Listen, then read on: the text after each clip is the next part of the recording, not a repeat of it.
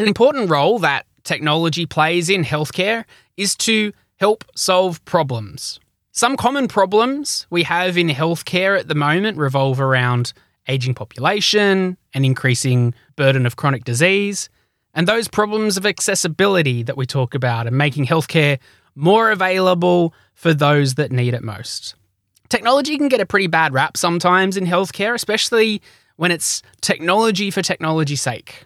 There's a bunch of cool tech out there, and how much we do need the bells and whistles versus just the practical understanding of what the problem is and how we can work to solve it is important.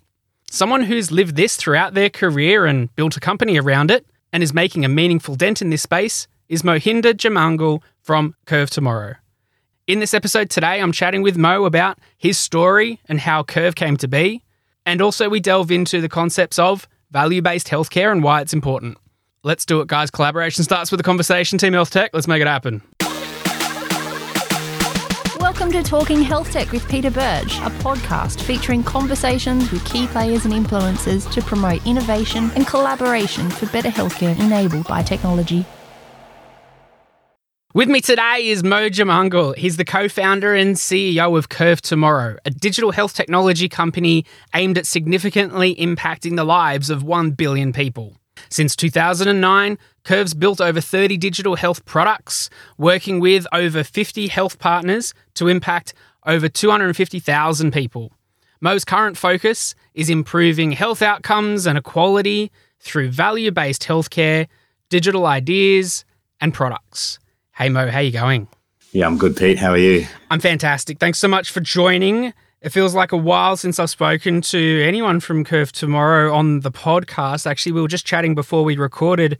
Back in February of last year, we recorded episode 32, I think, with Sanj. So it's been a while between recordings. So thanks for coming on. Yeah, a lot's happened in our space, and yeah, I'd love to talk more about it. Yeah, and for those that don't know your story, Mo, and your background, it'd be great to get a bit more of that from you. Can you tell us a bit more about you, please? Sure. I've got a quite interesting background. So I'm born in Guyana in South America, and I moved to Melbourne when I was quite young. And I don't really remember Guyana, but I know it's a beautiful country, but it's quite poor. And so growing up as an immigrant in an immigrant family, you're constantly reminded by your parents about the struggle that they go through and how lucky you are to live in Australia and all the things that you get here, like not having to line up for bread and stable government and healthcare and education, and the opportunities vastly different to where they'd come from. So growing up and knowing that these two worlds exist, like what I was growing up in Melbourne versus what my parents had grown up in, started a question for me around why. Why is this like this? Why is the world like this? Why is there this inequity? And I didn't know what inequity meant when I was young. I just knew that, hey, things are different. And why is that? Why am I lucky to be here? And I've got some family who are not lucky and are still there. So that question plagued me as a kid. And you don't really know what to do with it. You know, you go through school and, you know, coming from, again, an immigrant family, you know, they want you to be a doctor. That's their success criteria for moving country. Yeah. So I didn't do that. So I disappointed them and I studied robotics at Melbourne Uni, which was a consolation prize in their eyes, but they're very proud of me.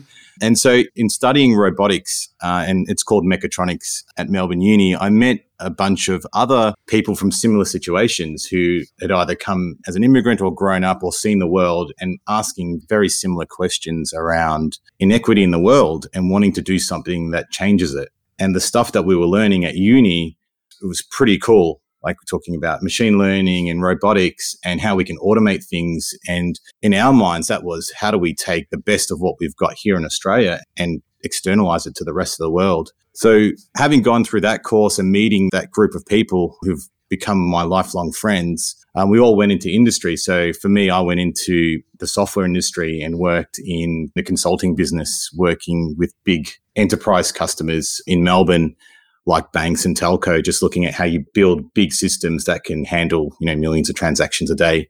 So I got to learn how to build really good, robust software that you could scale. And then I left that and I went and joined General Motors, where I worked in their global R&D team. And that was really cool. That was like an engineer's dream, where you get billion-dollar budgets to play with cool tech and look at 10 to 20 years in the future. So it was an amazing experience. I got to travel the world. So I worked in Germany, Detroit, Sweden, worked in a global R&D team looking at how we build cars and build customer experiences, but more in an automotive sense in the future. And there was a process around how you look at the future and how you could understand the risks to your innovations that you build. I learned a lot about strategic innovation, design thinking, and then how you take innovation and put it into a big beast, which is the automotive industry, which has a lot of parallels actually to the medical industry. There's a lot of regulation, there's a production line, and it moves quite slowly. And if you get it wrong, people can die. So there's a lot of parallels to automotive and medical. But one of the problems I saw working there was that the things I would work on in R&D rarely made it into mainstream engineering. And there was that disconnect.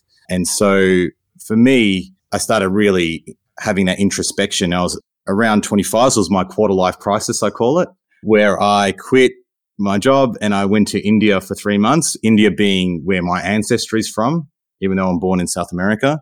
So I went to what I call the motherland just to see what life was all about. And, you do that, you go to one of the most spiritual countries in the world. And I remember doing a trek through the Himalayas from Darjeeling up through Nepal. And it was 5 grueling days of walking in freezing cold, up and down hills to go to a vantage point to see Mount Everest. And, in that 5 days, you walk and you really question yourself and your purpose and why you're here and the blessings you've had in your life and the people you have around you. And it really solidified for me, my purpose in why I was here was to take all this knowledge that I accumulated from robotics to software to research and development, innovation, design, and put it towards something that could have significant impact to people's lives. So came back from India, really motivated, and a few years later started Curve on the back of creating a technology company where I could use all my skills and have significant impact into people's lives. And we chose healthcare as the first vertical that we wanted to try it on and thought that we could make change really straight away. And then we got into the healthcare system and realized, hey, this is a big gorilla that we're going to try and move. And we've been in it since 2009. Amazing. There's no slouch of a story. I love the purpose and the why behind it and pulling on the different experiences. And I think a lot of people can resonate with that, whether from their own experience or even thinking about going through their own journey as well, perhaps studying something or in a gig right now. And they're like, I want to make a difference, but how do I kind of go from where I am now to that point? So it's great hearing, your journey through that. So then Curve Tomorrow, that's what you're doing now. You've been doing it since 2009. You mentioned it's a technology company. Tell us a bit more about it. Like, the what is it, the who's it for, the what problems it solve. Yeah. So, coming out of uni, we always had this dream of starting a company and doing something noble with all the things that we'd learned. And so in 2009, a couple of us got together and started Curve Tomorrow and attracted a few other of our university mates who were all ex-mechatronics students and having vastly different experiences, trying to come together and put that into a company where we could use all those different skills to build tech for the healthcare industry. And given we had these different experiences and we looked at the market, we thought that digital health was the trend that hadn't hit yet, but was coming in, say, 5 to 10 years. And so what we did was we set about really niching ourselves into digital health and trying to uncover from, our design thinking experience, what are those key problems that patients experience and how can we build technology products to solve those problems? What we didn't want to do was be a technology company that sat outside of healthcare, created solutions, and then looked for a problem that fit that solution. We wanted to understand the problems and then build solutions and partner with healthcare to co-design and co-build that. So as part of our first projects, we worked with the Murdoch Children's Research Institute and we asked them if we could embed ourselves as a small company within the Royal Children's Hospital campus so that we could live and breathe every day with health professionals and researchers to really understand their world. And that's that first part of design thinking, is really to empathize with the people that you build for. And we could talk to patients and really understand, what their patient journey is like. So we started doing that from around 2012, was to sit inside the Murdoch Children's Research Institute at the Royal Children's Hospital and live and breathe and co-create products with them. And so what we do at Curve is we work with partners, medical institutions, hospitals, foundations, people who are trying to make a significant impact to people's lives in healthcare. And we help them on a few things. We work with them on how they do digital transformation and digital strategy in healthcare, how they design products by finding the real problems and issues that their users, whether they be patients or healthcare workers, face. And then we go and build a solution using software engineering, and then we deploy it and support it. And depending on what type of solution it is, we then look at how do we help maintain that product or that service and make it sustainable, or help them go raise funding if it's a commercial product and continue that product journey. So that's all the services that we work on the Curve side, and we partner with healthcare organizations. For us, it's really important that we work with people who are in healthcare and we co-create. That's really a key differentiator. And then on the other side, we have a Curve Ventures arm, which is what we could see was there's lots of great products out there. How do we fund, or how do we own or co-own products, or have equity stakes in products that we can help scale into Australia and beyond internationally as well? So we've got those two arms of Curve Tomorrow. One is the services side, and one is a ventures side in which we own digital products. So one is we create products with our partners, and the other is we own products and try and scale them ourselves. Nice. I like you're covering both aspects there, and that gives you a real good understanding, like you were saying before, about the co-designing and empathizing with those that are using it, but also for those that are creating it too, I guess, too. That gives you some good insights there. I'm keen to learn a bit more about some of those health partners that you're working with, or some of those examples of solutions that you've built so far. Can you tell me about those? Yeah, so one of the most successful examples that we've had is a product called HeadCheck. And so that's an example where we worked with the Murdoch Children's Research Institute and the Royal Children's Hospital to look at parents who are bringing their kids into ED with concussion symptoms. And what we found was that those parents were either bringing their kids too early or too late after they've had a concussion, say on the weekend playing sports like footy. And so what we did was looked at how do we help those parents and those coaches who on the sideline on the weekend don't know whether their kid who's just been hit in the head has had a concussion or not, and how serious it is. Should they go to ED? Should they call an ambulance? Should they just sit it out, or should they go back on the field? That's a really tough situation for a parent or a coach to be in. And there isn't a medical professional on the sideline in most junior sports games. So what we did was we worked with concussion experts at the hospital and at the Research Institute to look at the guidelines for concussion. And we created a modified version of the SCAT-3, which is the main concussion guidelines that are used. And we modified it for pediatric use for kids. And we created a decision support tool for coaches and parents on the weekend. So if a kid got hit in the head, they could pull out the app, run through a guideline of how serious that concussion could be, and give them some guidance on what actions they could take, how severe that could be. And what we see is that they could then go to the hospital or go to their doctor at the right time and get a proper diagnosis for concussion. And then beyond that, once they've been diagnosed with concussion, one of the other problems we saw was that they either go back and play sport too early and get another concussion and it amplifies the situation, or that they're waiting too long and they're not sure when they can go back and they're a bit anxious. So what we wanted to do was then give them a post-concussion management program to go through to help them get back to sport or get back to school as soon as possible without the risk of re-injury. So we built that tool and we put it all in one app and we piloted it. It was actually pretty interesting when we were doing the design phase. If you're thinking about empathizing, we had to go to some sporting events on the weekend, some junior sports events, and we had to sit there and wait for kids to get concussed. And and so you're actually going to a sporting event going, I don't want a kid to get concussed, but I really want a kid to get concussed because then I can see what happens. Or else I waste my weekend just watching a junior sports game. And if it's not your kid, it's not that exciting to watch. I understand. But yeah, it was really interesting from an empathizing point of view, from that design point of view, to really understand what goes on. That's the level that we go to understand and empathize. So that was a really great outcome for us, was to build this tool and to launch it. And we got more and more funding to keep building it out. And then because in the early stages, we were working with one of the medical doctors from the AFL. He was telling them about what we've been doing, and they came on board and acquired use for the AFL junior sports program to get HeadCheck used across the country.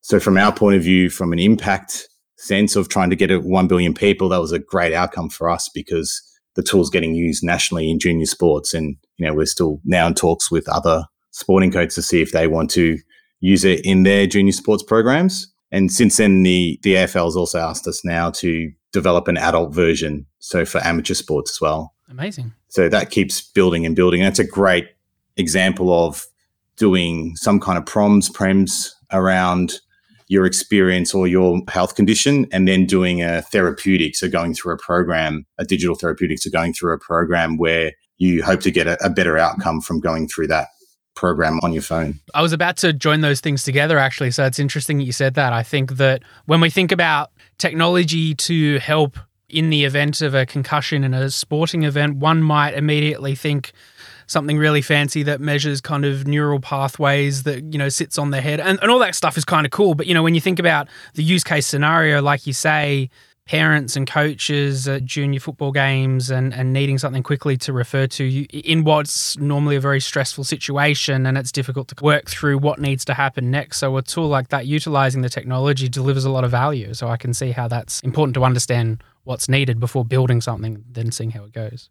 Yeah, exactly. I mean, there's lots of different solutions. Like you could wear headgear that diminishes the force of impact. You can wear mouth guards. There's lots of cool technology. We're not short on technology in the world we live in now. It's more about what's the easiest thing to use to solve the problem. And that's what we found and we focus on, is the most simplest solutions are the ones that are the easiest to use. And in some cases, you don't even know are there. So that's how we see technology moving us forward. That's a big one. I'm very aligned with that one. And coming to this point that we've kind of circled around with this episode too, around value-based care, that ties into a little bit of it too. But from your perspective, when you're thinking around value-based healthcare, and that's talked about a lot these days, what does that mean to you and why is it important in what you do? Yeah, it means a lot to me because it's really what we built Curve Tomorrow to do, is to provide value in healthcare. And when we talk about value-based healthcare, we're talking about flipping the script on how we do healthcare, especially here in Australia, which is more transactional. So you go see a doctor, the doctor gets paid for that visit, as opposed to you go see a doctor, you've got a problem, you've reported that problem, they give you something, and then your outcome is improved and they get paid based on the outcome improving rather than just the visit. And that's really essential when we think of design thinking and patient journey and user-centered design and co-design, all those buzzwords. We're looking at building things that help someone improve their situation significantly. And so value-based healthcare to us really aligns to how we build and operate and really the DNA of Curve Tomorrow. And so for us, things like patient-recorded outcome measures, patient-recorded experience measures, which is measuring your experience through the healthcare system, and digital therapeutics really align towards a value-based healthcare system. Obviously, that's the technology that enables you to do the things or flip into a value-based healthcare system. But the technology's there, and we've built a few different applications like HeadCheck, for instance, where you can do a digital therapeutic and move a patient forward or their health outcome forward by getting them to engage in a program or some technology. So to dig more into then the proms and prem side of things, is there work specifically you're doing in that space with some of the tech you're building as well? Yeah, so we've run a pilot out at Western Health Hospital in Melbourne where we've integrated one of our product platforms that we've built through our Curve Ventures arm to capture PROM data, so patient-recorded outcome measures, before a clinic visit. So we worked with one clinic ward within the hospital, integrated that into their PAS system, so their patient administration system, so that they could, on their mobile phone before their appointment, capture data about their health, and then that be reviewed by the clinician when they come to their appointment. So we did a really good pilot. That was funded by the government as well. And we worked closely with Western Health to get that working. And that was really cool. We found, I think it's a 75% participation rate and a really high satisfaction rate of the patients that went through that.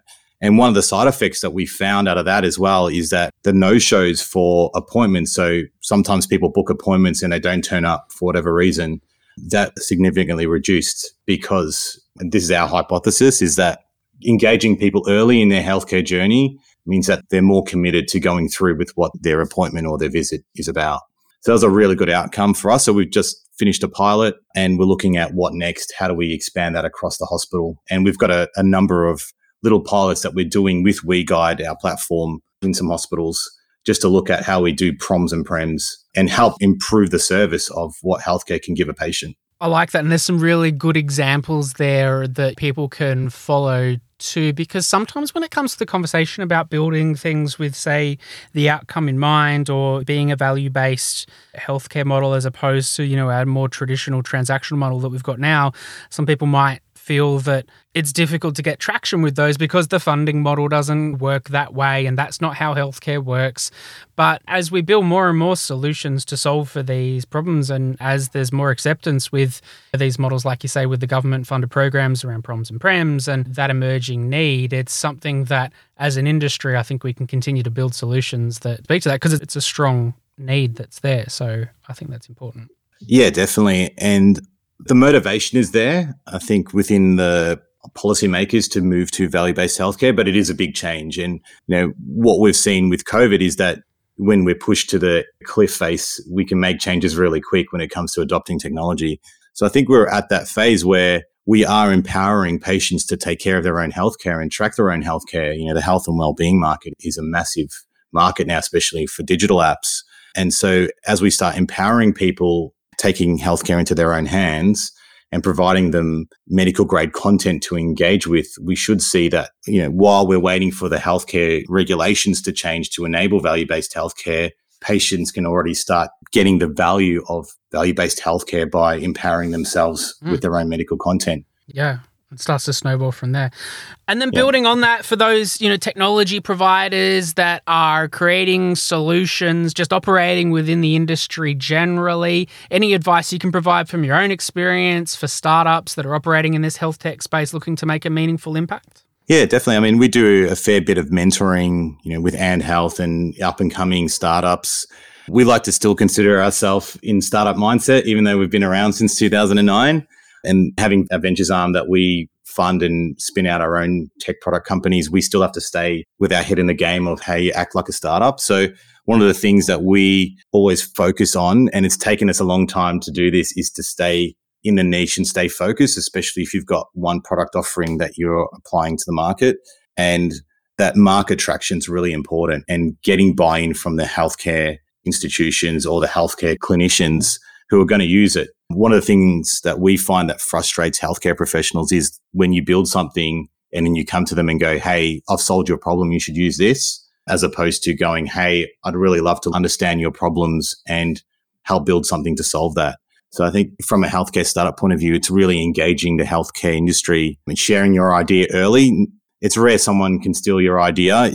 It's really hard to get a startup off the ground and make it into $1 billion business. If that's your target, it's really, really hard. So kudos to those who have done it. But yeah, it's really hard for someone to steal your idea and make something of it. So externalize it, talk to people. Most people in the industry, they're focused on their own thing, but they'd love to share the knowledge and the mistakes they've made. We've made so many mistakes, burnt a lot of money already trying to launch startups that have failed in healthcare. So, for us, it's try, fail, repeat until we succeed and learn. So stay focused, stay niched, engage in healthcare. And one thing that we found as a services company building products is being willing to cannibalize yourself to build better services for the partners that you work with.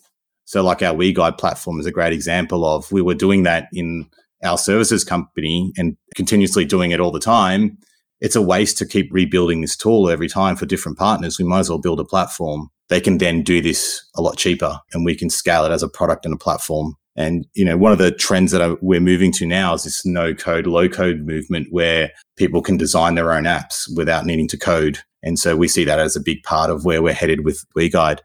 But yeah, I think from a bigger organization that wants to get involved in the startup world, it's about being able to cannibalize yourself, or else someone else will do it for you. I think that was a great quote from Steve Jobs back in the day. Yeah.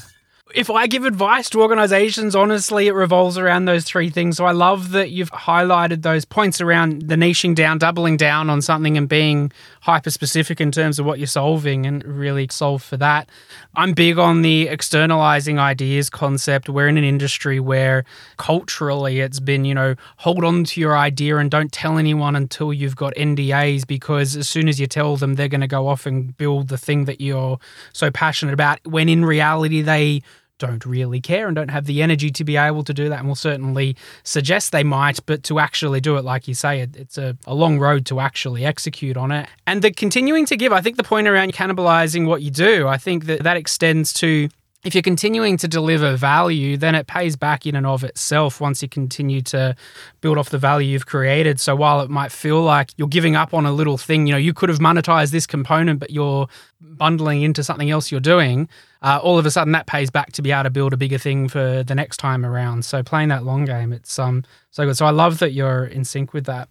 Thinking that applying all of that and what you're doing at Curve and looking ahead on the horizon, what's happening at Curve over the next 6, 12, 24? Yeah, so for Curve, we've got this big growth mentality. So for us, it's moving, even though we've got that startup mindset that we're talking about, we are moving to that medium-sized company where you need to put in structure and you need to put in development plans. You need to put in things that can allow you to repeat what you do consistently. So for us, it's a maturity of our services company and then to start branching out. So right now we work nationally. We want to establish ourselves more in some markets like Queensland and Northern Territory and Tasmania, but also go a bit more international. For us to achieve our big impact target, we need to start building products that get used in Asia, and that's a big target for us. So to get to 1 billion, we've got that 4.3 billion on our doorstep that we need to start actively engaging with and understanding their problems. So having part of our team in Mumbai and Pakistan and in Europe allows us to get some of the problems that we might be seeing out of there and looking at how we approach that. So we do have a cool project that we're working on with the Royal Children's Hospital and with UNICEF to put out some global guidelines out into Laos. So that'll be a cool project where we get to actively build something that's going to get used in Asia in remote communities. And also here in Australia, we do know that there's still inequity for people who live in rural communities or our Indigenous community. So we're working on some projects where we're trying to bridge the medical gap and the service offering that people have in those communities here locally. And that's a problem that's faced all over the world. So we're not taking our eye off the ball of things in inequity that we have here in Australia. So for us, we're on this growth phase. And getting back to Sanjay, he was leading ventures and Curve. So he's now focused in on the ventures in that WeGuide platform and scaling that up. For us, because we do consult in the area of how you scale up a business and commercialize, we want to do it at a big scale now so that when we tell others how to do it, we can go, well, we've done it to that further step of raising a certain amount of capital or getting acquisition or going public or whatever it may be, but that event that maybe a startup might be looking for. So from a commercial aspect, the WeGuide platform is something from a ventures arm that we're really focused on and we've built a really solid team around. And yeah, for that, it's about scale. And we know that as Curve tomorrow, to get to our 1 billion target, we've got to be invested in a whole bunch of different products. So for us, doing products like WeGuide and HeadCheck and others where we can scale it out nationally and internationally is really key for us to start ramping up our impact. We've got 250,000 that we've recorded now, but in a few years' time, we need to start impacting millions of people a year. We've actually modeled it to be able to do it by 2040. And we want to do it a lot earlier. I don't want to be 60 and, get to the $1 billion target. I want to do it while I'm still running around. So yeah, that's our big target as Curve tomorrow, is to start scaling those things out and getting impact over the next couple of years. Amazing. No, look, such a cool portfolio of stuff that you do to be able to make an impact. And I love the fact that you're aiming to impact 1 billion people. And yeah, hopefully you can do it before 2040 and start seeing some scale on some of those things. So that's amazing. Look, I'll put some contact details and all the stuff that you're doing in the show notes of this episode, Mo, so people can get in touch if they're keen to explore. But we'll have to connect again soon and stay in touch within the community so that we can see how things are going. Thank you so much. Thanks, Pete. Thanks for listening to the show. Check out talkinghealthtech.com to connect with other people in our community and to learn more about the Australian health tech industry. Also, make sure you hit subscribe on your favourite podcast player so you don't miss an episode, and share this episode with a few people who need to hear it. Now go make it happen.